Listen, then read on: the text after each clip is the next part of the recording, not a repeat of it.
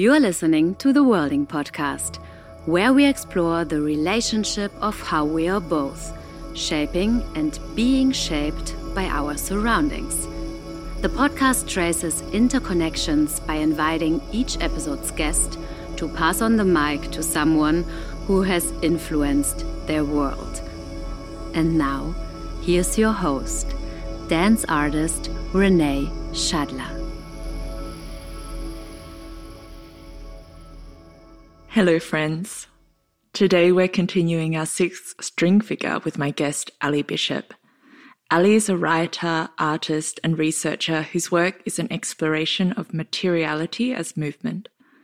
Ali comes from a background in microbiology and the visual arts, and today we'll share her current thinking around fatigue, which I'm sure a lot of us can relate to, and techniques for attuning with the more than human, which includes sparrows, spiders, strangers, and even laptops with which we are in relation. Thanks so much for chatting with us today. Hey Renee, thanks for having me.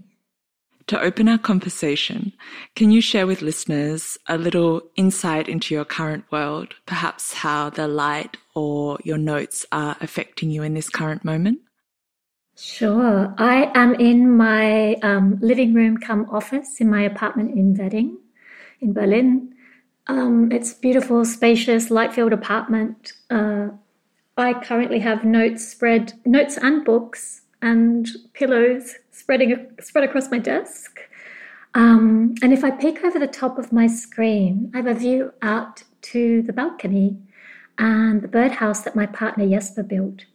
So every morning we carpet the floor of this birdhouse with half a paper cup of seeds for the sparrows who swarm in the bushes below and come up and visit us.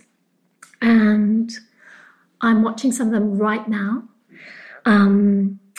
And what these sparrows are doing, not right now as I'm doing this podcast, but outside of this moment, I'm trying to think through a paper around birds and language. And so I'm trying to think with these sparrows through watching them. And here I'm also trying to think with this beautiful ethologist called Vinciane Desprez, who's written a lot about how she relates to animals, birds and others, and how she tries to bring a polite curiosity to the encounter. And in that way, she kind of enlarges in her imagination the things that these birds are capable of. And from that, sees how that shifts her understanding, her thinking about the capacities of these animals, their behaviours, and what sort of propositions come out of that. Oh, I really enjoy that curiosity. I think that's so important when attuning to the more than human and with the more than human. And I can see you now in my imagination looking out on the balcony, and I imagine actually the door perhaps having a window kind of in the top part of the door. So it would be a little bit like the sparrows are moving up and down in and out of your sight. So I imagine that also gives a beautiful rhythm, actually, quite spontaneous to your workday. 100%. Because I know, Ali, you're very active in lots of different fields, a little bit of a person with many hats, I could say. And you were recently in Finland, so you were there for an artistic residency. And that again was a different workplace from the one you explained now in your apartment. How was it for you going to Finland and other different residencies you've attended, and experiencing your work in these different locations? Yeah, this was a really, really beautiful residency. It's on an island called Åre. I'm sorry, I probably said that incorrectly. And nobody really lives there. There's just this one residency house. And in summer, there's hotels and people camping. But the residency runs all the year round. And it's also an old sort of army island. So it has all of these weird artifacts from that. But, you know, as is weirdly quite often the case with territories that have been taken over by armies for training purposes or other, you have this kind of lush proliferation of I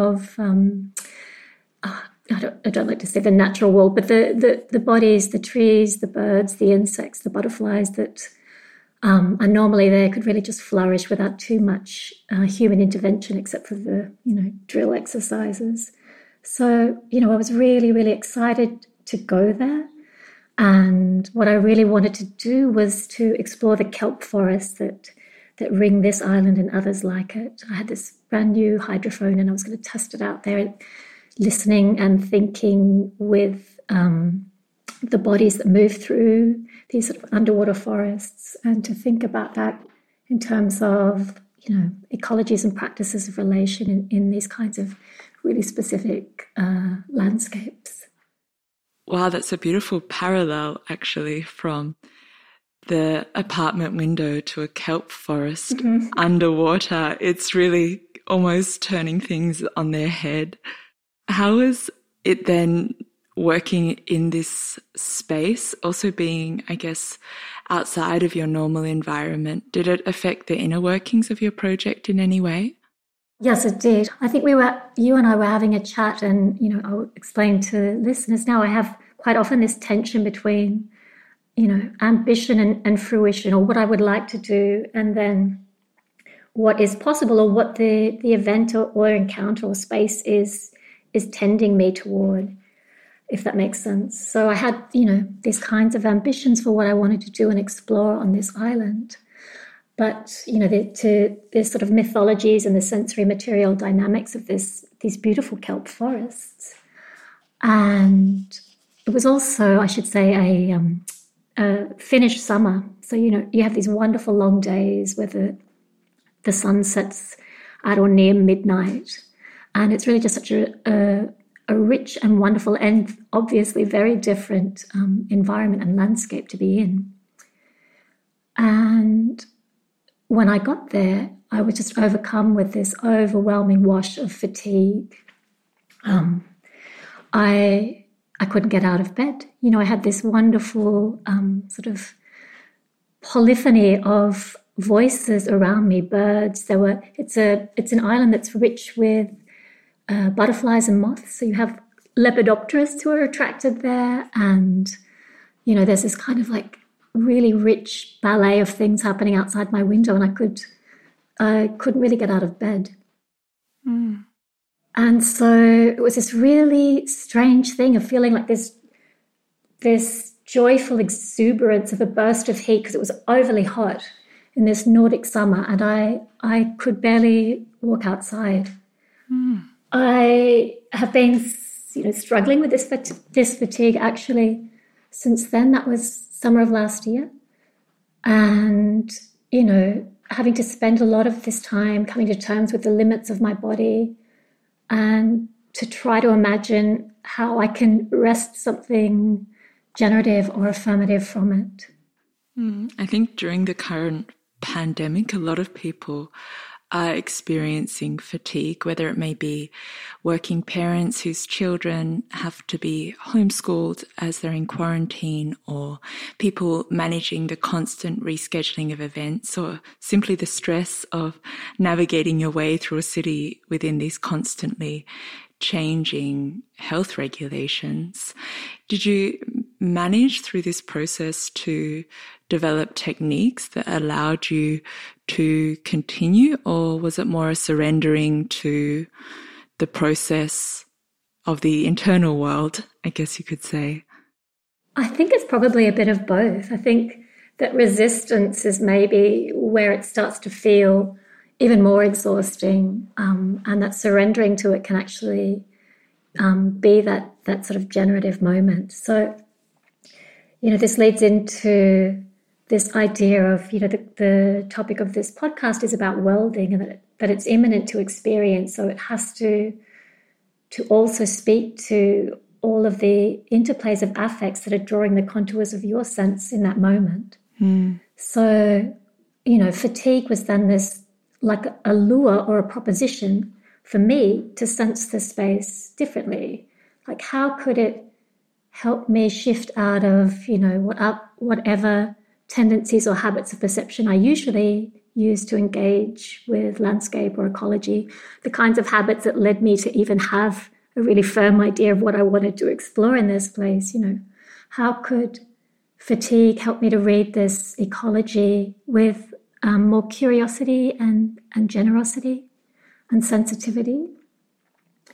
And so the contours of the project started to change, and, I started to think of the landscape rather, as a kind of a pull between these two forces that my own body was feeling pulled between. And they were sleep and ambition or desire. And so I started to think about the landscape and my own sort of movement through it in terms of these two forces, but also through these sort of mythical figures of Eros and Hypnos, so desire and sleep or death. It really resonates actually with a previous podcast with Diego Agujol around dilettantism and betraying ambition, and how to maintain some connection perhaps with the nature of our materiality as bodies when there is a different type of worlding happening in parallel to the worlding we've been privileged to look at, perhaps I can say, during the podcast, really about the natural cycles and animals and geologic time in the previous episode, and the time scale and pressures of a capitalistic world, a world with a certain requirement and expectations of a very typical, often white male body. And it's interesting, I think, to see how much agency you can create within your natural state of listening to that and releasing to that.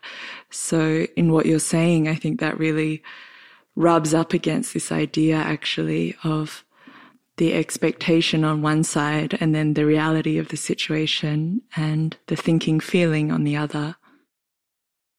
Yeah. I mean, I think for me, I struggle a lot with this gap, but I'm a slow learner, I think. But I still feel like when things start to feel less like a knot is when you do sort of surrender to what can emerge when you actually let go into what is happening and to feel into that more fully. And I also feel like, I don't know, for me it's useful to use like these kind of mythopoetic figures, perhaps as another device for sort of getting out of these habits of thinking landscape or non-human bodies mechanistically, to think of them, through this kind of mythopoetic figure, thinking up a little bit. Yeah. And I think for me, Eros is becoming more and more, like desire is becoming more and more a kind of a lure or proposition that allows me to think about, this thresholds between human and non-human differently, to try to think about non-human desire, and how that sort of unhinges a lot of these expectations and assumptions around that relation and can be really quite generative. And how do you go about that process of playing with these figures?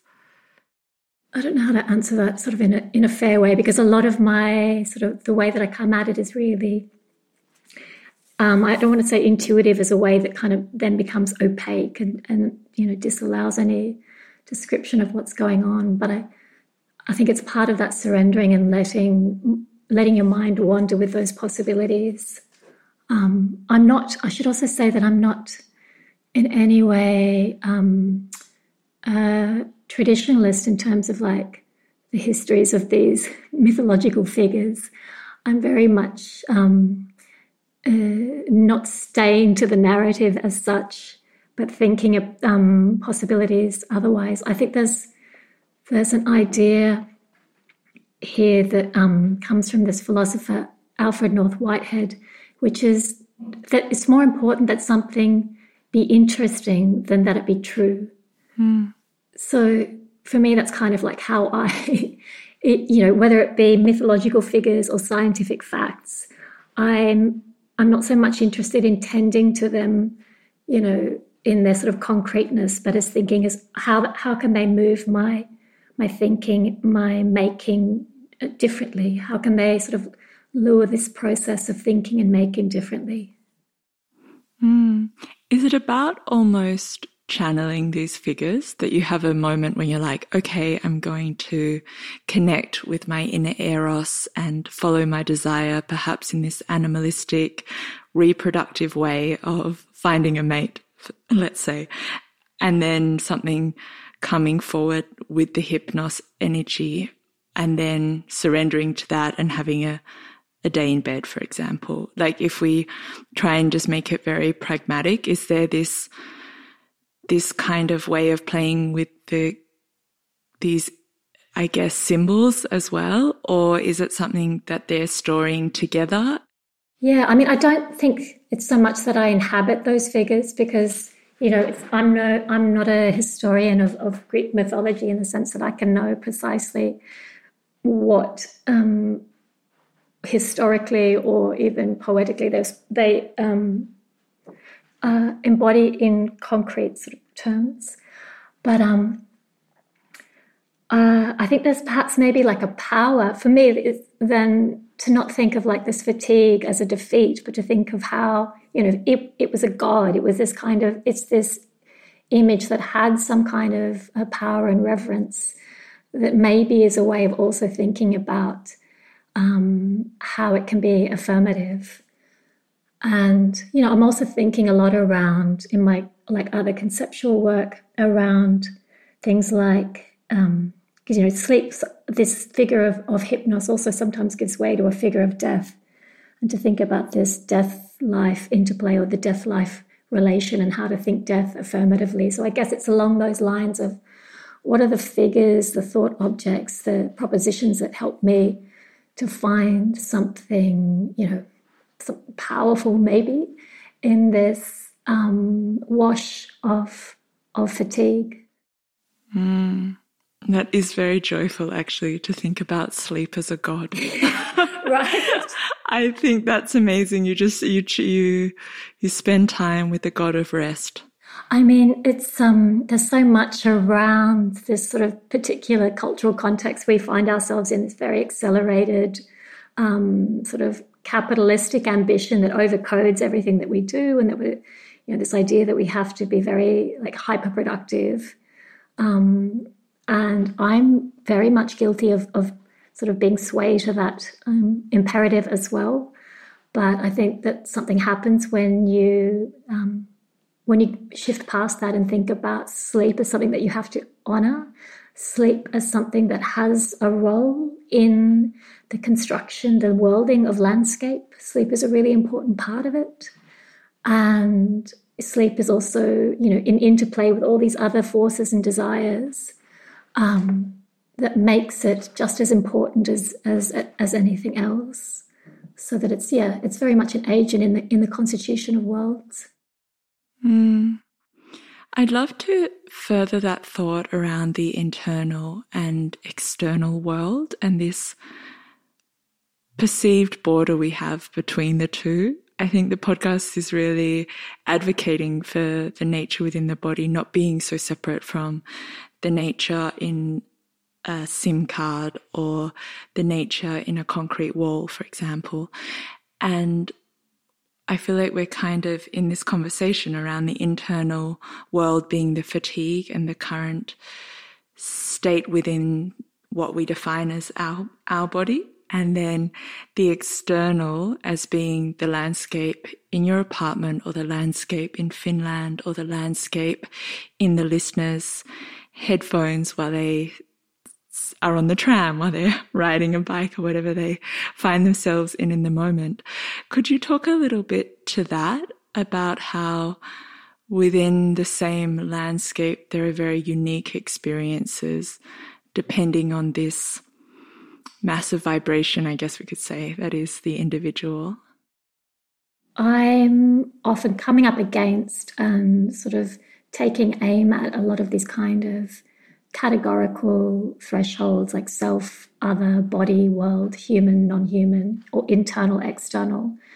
You know, I think another thing that hypnos, or engaging this idea of hypnos, does for me is to make that connection between the fatigue that I'm feeling and the fatigue that washes over flowers at the end of the day as they curl up, you know, in rhythm with the the setting of the sun, to think of it not as something internal to me, but that I can also locate and see in the movements, in the fluxes around me. And there's, on a subjective level, there's some comfort you can get from that as well. To think of it as not this kind of burden or cross to carry, but as something, a force that is in and of worlds that are, relational and specific and particular to place and particular to bodies. And trying to find those threads that weave your body through with the kinds of movements that are happening in, this the outside. I've got scare quotes around that. I mean, of course, there is your body and things that are held within that membrane, and then there are things that are outside of it. But, I think there's a lot of thinking that I've also been taking up around, symbiosis and science and post-human theory about the porosity of bodies. And I mean, I think this is what worlding speaks to, this kind of relational interpenetration that is the event of worlding, that, that happens differently for the different bodies that are, in any particular place. So, like, as you say, worlding doesn't describe something universal. There's not a universal world like a thought object, even though we do, of course, refer to it and, can summon that image. But worlding as an event, as a kind of a process, I'm worlding in this room, you're worlding in your room, the spider in the web in the corner of my room is worlding. And of course, the world that they're sort of inventing the world that they're part of takes a very different shape because, they're essentially blind, they have vibrational sensitivities, they use their web as an instrument for sensing, for translating the world's movements. So, of course, so then within this particular room that I'm sitting in, there's multiple worldings that are happening within this kind of like very specific spatial place and contours. I think that leads in also very nicely to these more than human artistic techniques. I remember reading that on your website and thinking, how is the more than human, which embraces myself, it embraces technology, it embraces the organic, the worlds, the oceanic worlds, how are they artistic? It was really this moment of like, are they being artistic, or are we all inherently artistic? But then I kind of understood it's because you're filtering it through the lens of artistic practice. Can you talk a little bit to that, like how to find this artisticness in the more than human, or is that from your lens of worlding? I think it was from my lens of worlding, and also that sort of phrase, or that you probably came across, was particular to the worlding of my PhD thesis, which is its own, very strange world. But, I had this particular set of with the thesis, you have to be a lot more sort of concrete than my tendencies are, which is to be really plural and open and moving in tangents in every direction. So I was working with a set of definitions around what the more than human might mean in the context of someone who's has a processual sort of art praxis, so one that's kind of more interested in processes than in objects that you might create. And that, as you well know, the more than human has so many different definitions depending on its disciplinary context, or the essay it's being mobilized in.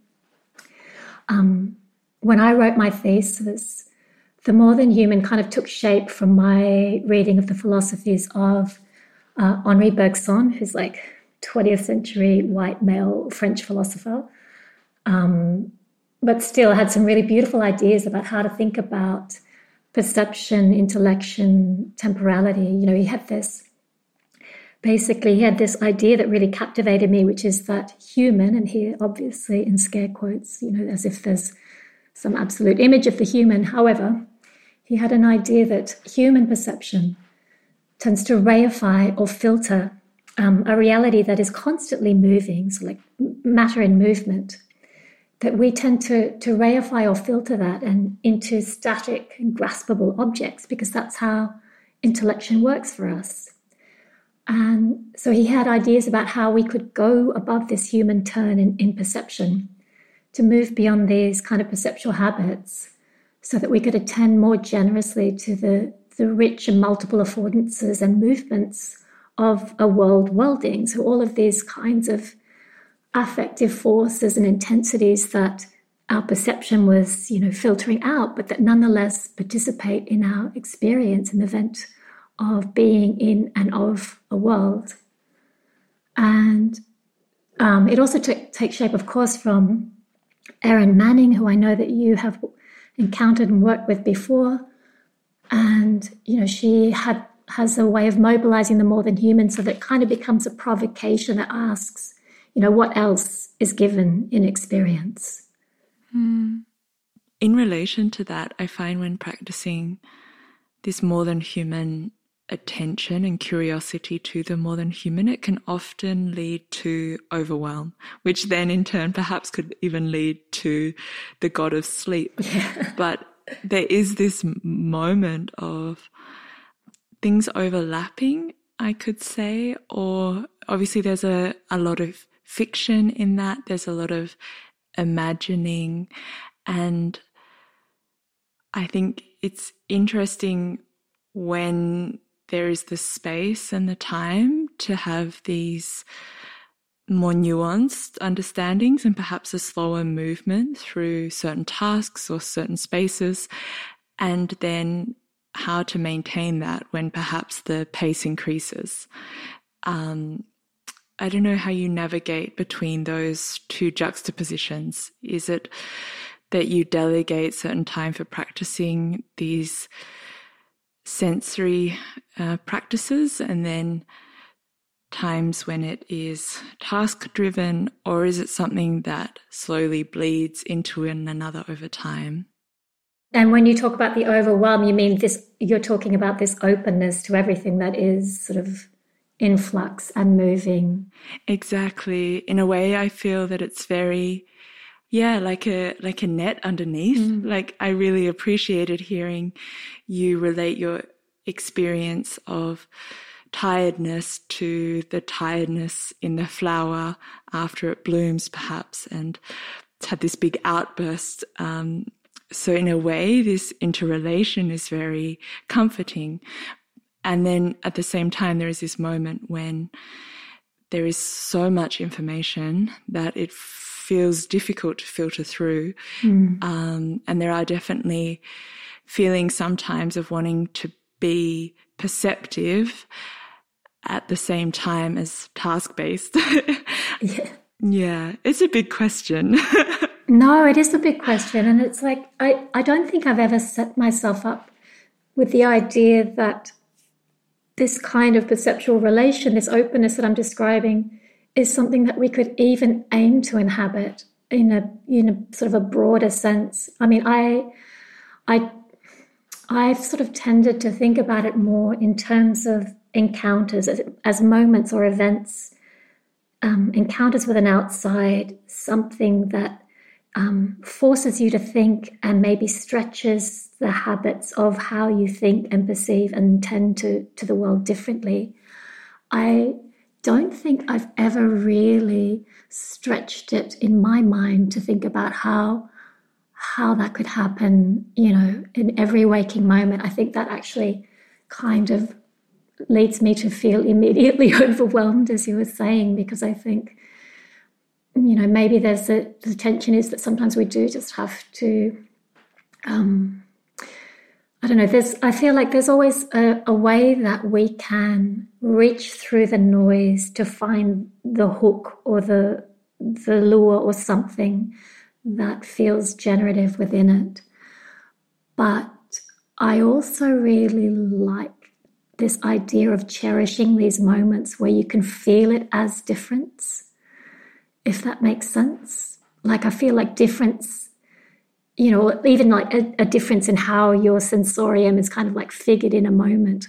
I kind of like the excitement of having those moments that perhaps are felt more intensely because they're different to how you're normally holding a gesture toward the world, or like a feeling, sensing, passing the world. Does that make sense? Yeah, absolutely. And I think also in that there is a freedom. I think sometimes I can speak personally that if there is this moment of busyness or multiple things at the same time, I'll often catch myself a little policeman voice perhaps saying, oh, but what about the spider in the corner in that moment? Like, yeah. why didn't you bring them with you?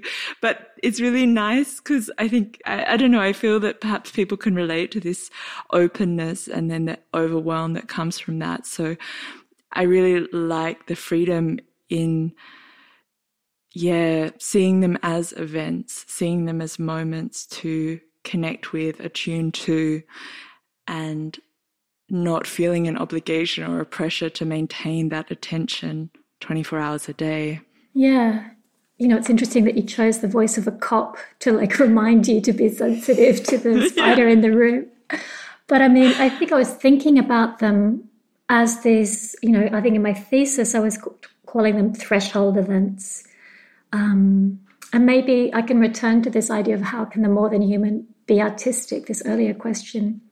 Because, what I was trying to do was to think about how art can precisely set up these kinds of encounters, these kind of special moments in which you're forced to think, in which you are lured to sense, a kind of a different, or to engage or to attune with the world in a different way. And there's, that this was kind of like the premise of my thinking about how art creates these thresholds to thinking, experiencing, sensing differently. And I remember I had this tension, that I started with, this idea of like how the tension between wanting something to perform or be a particular way and then being open to what happens. And at the time, I was doing a research residency with Erin Manning and the Sense Lab in Montreal, and I was feeling quite stuck because I had this idea for an artwork I was developing in collaboration with an artist in Australia, Spence Messai, and we wanted to create a sculpture that was a public sculpture that was like an invitation to have an encounter with this threshold event of sunset.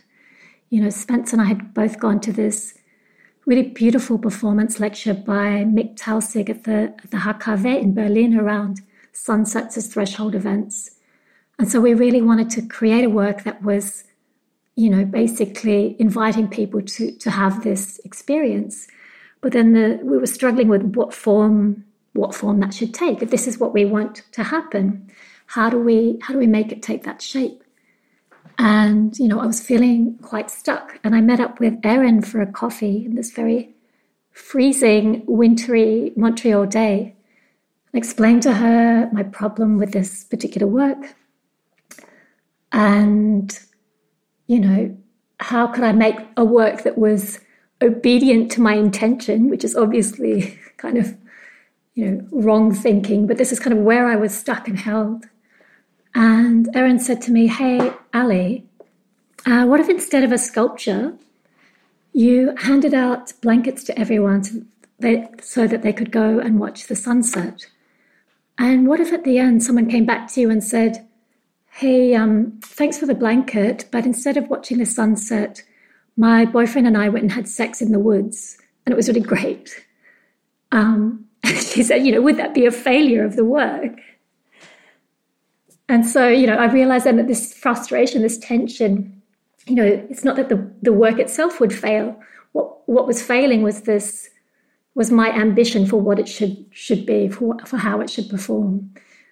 This gap, that kind of keeps coming up for me as a threshold, not as a threshold, more as a kind of a knot But yeah, I thought that was a very sweet story.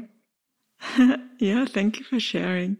But I think, in my conversation with Erin, it was also, getting to this tension between thinking and doing that can often be, or for me at least, a stumbling block in making art.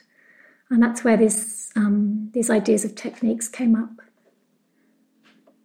as a way of sort of thinking about that tension, that not generatively, I guess. Are there any techniques that you could share with listeners for embodying some of these thoughts that we've talked through today? Yeah, so I think, the techniques that I talk about are things that come out of experience. So they're particular to your, the worlding that happens with you and in relation to your world. So the event that you're participating in or trying to tend in a particular way. The technique in this sense is a relay between thinking and doing that, in my own praxis has to do with tending an artwork in a particular way, tending an art process in a particular way. But I think getting back to this invitation to embody it in a particular way, I think, as I mentioned earlier, techniques aren't blueprints for action. That, the techniques that I came up with in my thesis, for instance, are not, it's not to say, oh, you should go and apply these in your own praxis. They came out of the event in particular ways, in this relay between the thinking and doing that was happening in that moment. In this particular moment, my thinking and doing is still very much hovering around this idea of fatigue and this desire to be in and of a world that is not just my living room or not just my bed. And so I was trying to think about how listeners might embody that in a way that's not prescriptive, but that, becomes for them an opening onto possibilities for sensing and being otherwise. So I was thinking of this really lovely song by a Scottish artist called Ivor Cutler. It's kind of silly, but it's also beautiful. And it's called I'm Going in a Field to Lie Down. And that's essentially the gesture. I guess it's a bit difficult now in winter if you're in the Northern Hemisphere. But there's something about this going in a field to lie down that's also really lovely in terms of the kinds of relation it implies with the field in which you're lying. It transports you to a different relation. Walking on grass is a kind of mastery almost, right? But lying on it or lying with it allows you to attend to all the movements and excesses that extend from being there. There's like a word I want to bring up here that this really lovely scholar called Deborah Bird Rose used, which came out of her work with Aboriginal communities in the Northern Territory. And the word is shimmer, this kind of sensorial richness of landscape, this brilliant excess, the generative excess of complex ecologies, this incandescent pulse of place and life.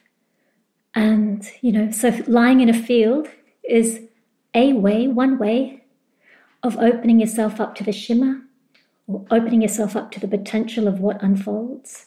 Or if it's not shimmer, maybe it's opening yourself up to the fatigue of that landscape, the way that in winter, the branches are kind of stripped of leaves and things are quiet and soft.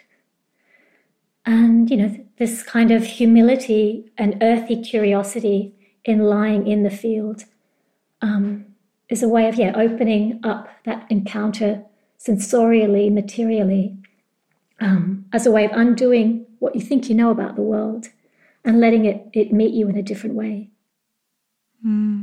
As you were talking, the sun moved across my window, and I absolutely will go outside and lie in the grass. I don't know if I can find a field within inner city Berlin, but there is a park. There's quite a few parks in Berlin. A park is also an expanse of grass.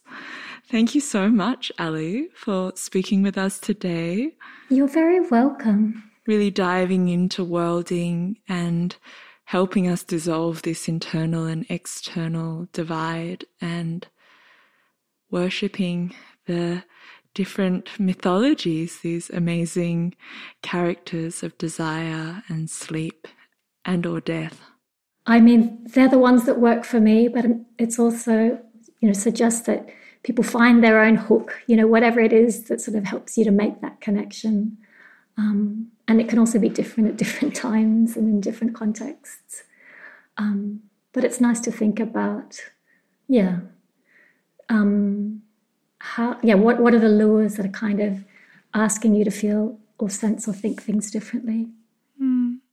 If listeners would like to work with Ali in person, this is an open invitation to attend a hybrid lab, a free event, which I'm curating and Ali will be facilitating on the 10th of March. So if your agenda is nearby, please jot it down. It's called Moving Across Thresholds and explores barriers and the act of crossing them. And that event will be held in person in Kreuzberg, Berlin, and online in a customized format. So if you're listening from Australia, we've referenced Australia, or the United States, for example, be sure to check the time differences. But we will be live and we will be online and we will be in person experiencing many different worlds and how they overlap. Thank you so much, Ali, for this amazing chat, and I'm looking forward to seeing you in the lab in a few weeks. Thank you so much, Renee. It's been a really exhilarating conversation and lifted me out of my bed for a while. And I'm really looking forward to the lab in a few weeks. Yeah. As part of this podcast, just before we part, we're practicing the string figure, so passing the microphone on to a speaker, someone who's influenced your world. Is there somebody you've lined up for us to talk to in the next episode? There is indeed. It's a friend, an artist, whose name is Lucy Powell. She's also in Berlin. And Lucy and I began as friends and then began working together artistically in a project called Holobiosonics. So with this, we're kind of using this idea of the holobiont, which came out of Lynn Margulis's symbiotic theories, but as a way of thinking about, post-individual and complex and entangled ecologies. So, something that was suggestive of a way of working collaboratively in the construction of what we're calling sonic essays, which are themselves these kind of like hybrid symbiotic kind of works. Yeah, so Lucy is, like me, very much invested in investigating non-human worlds.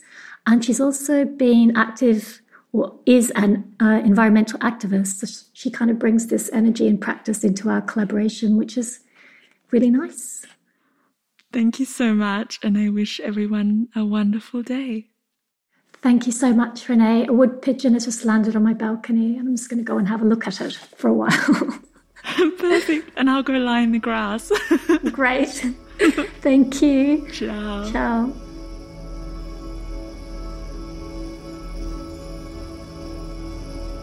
Thank you for listening to the Worlding Podcast. Gefördert durch die Beauftragte der Bundesregierung für Kultur und Medien im Programm Neustart Kultur. Hilfsprogramm des Tanzen des Dachverband Tanz Deutschland.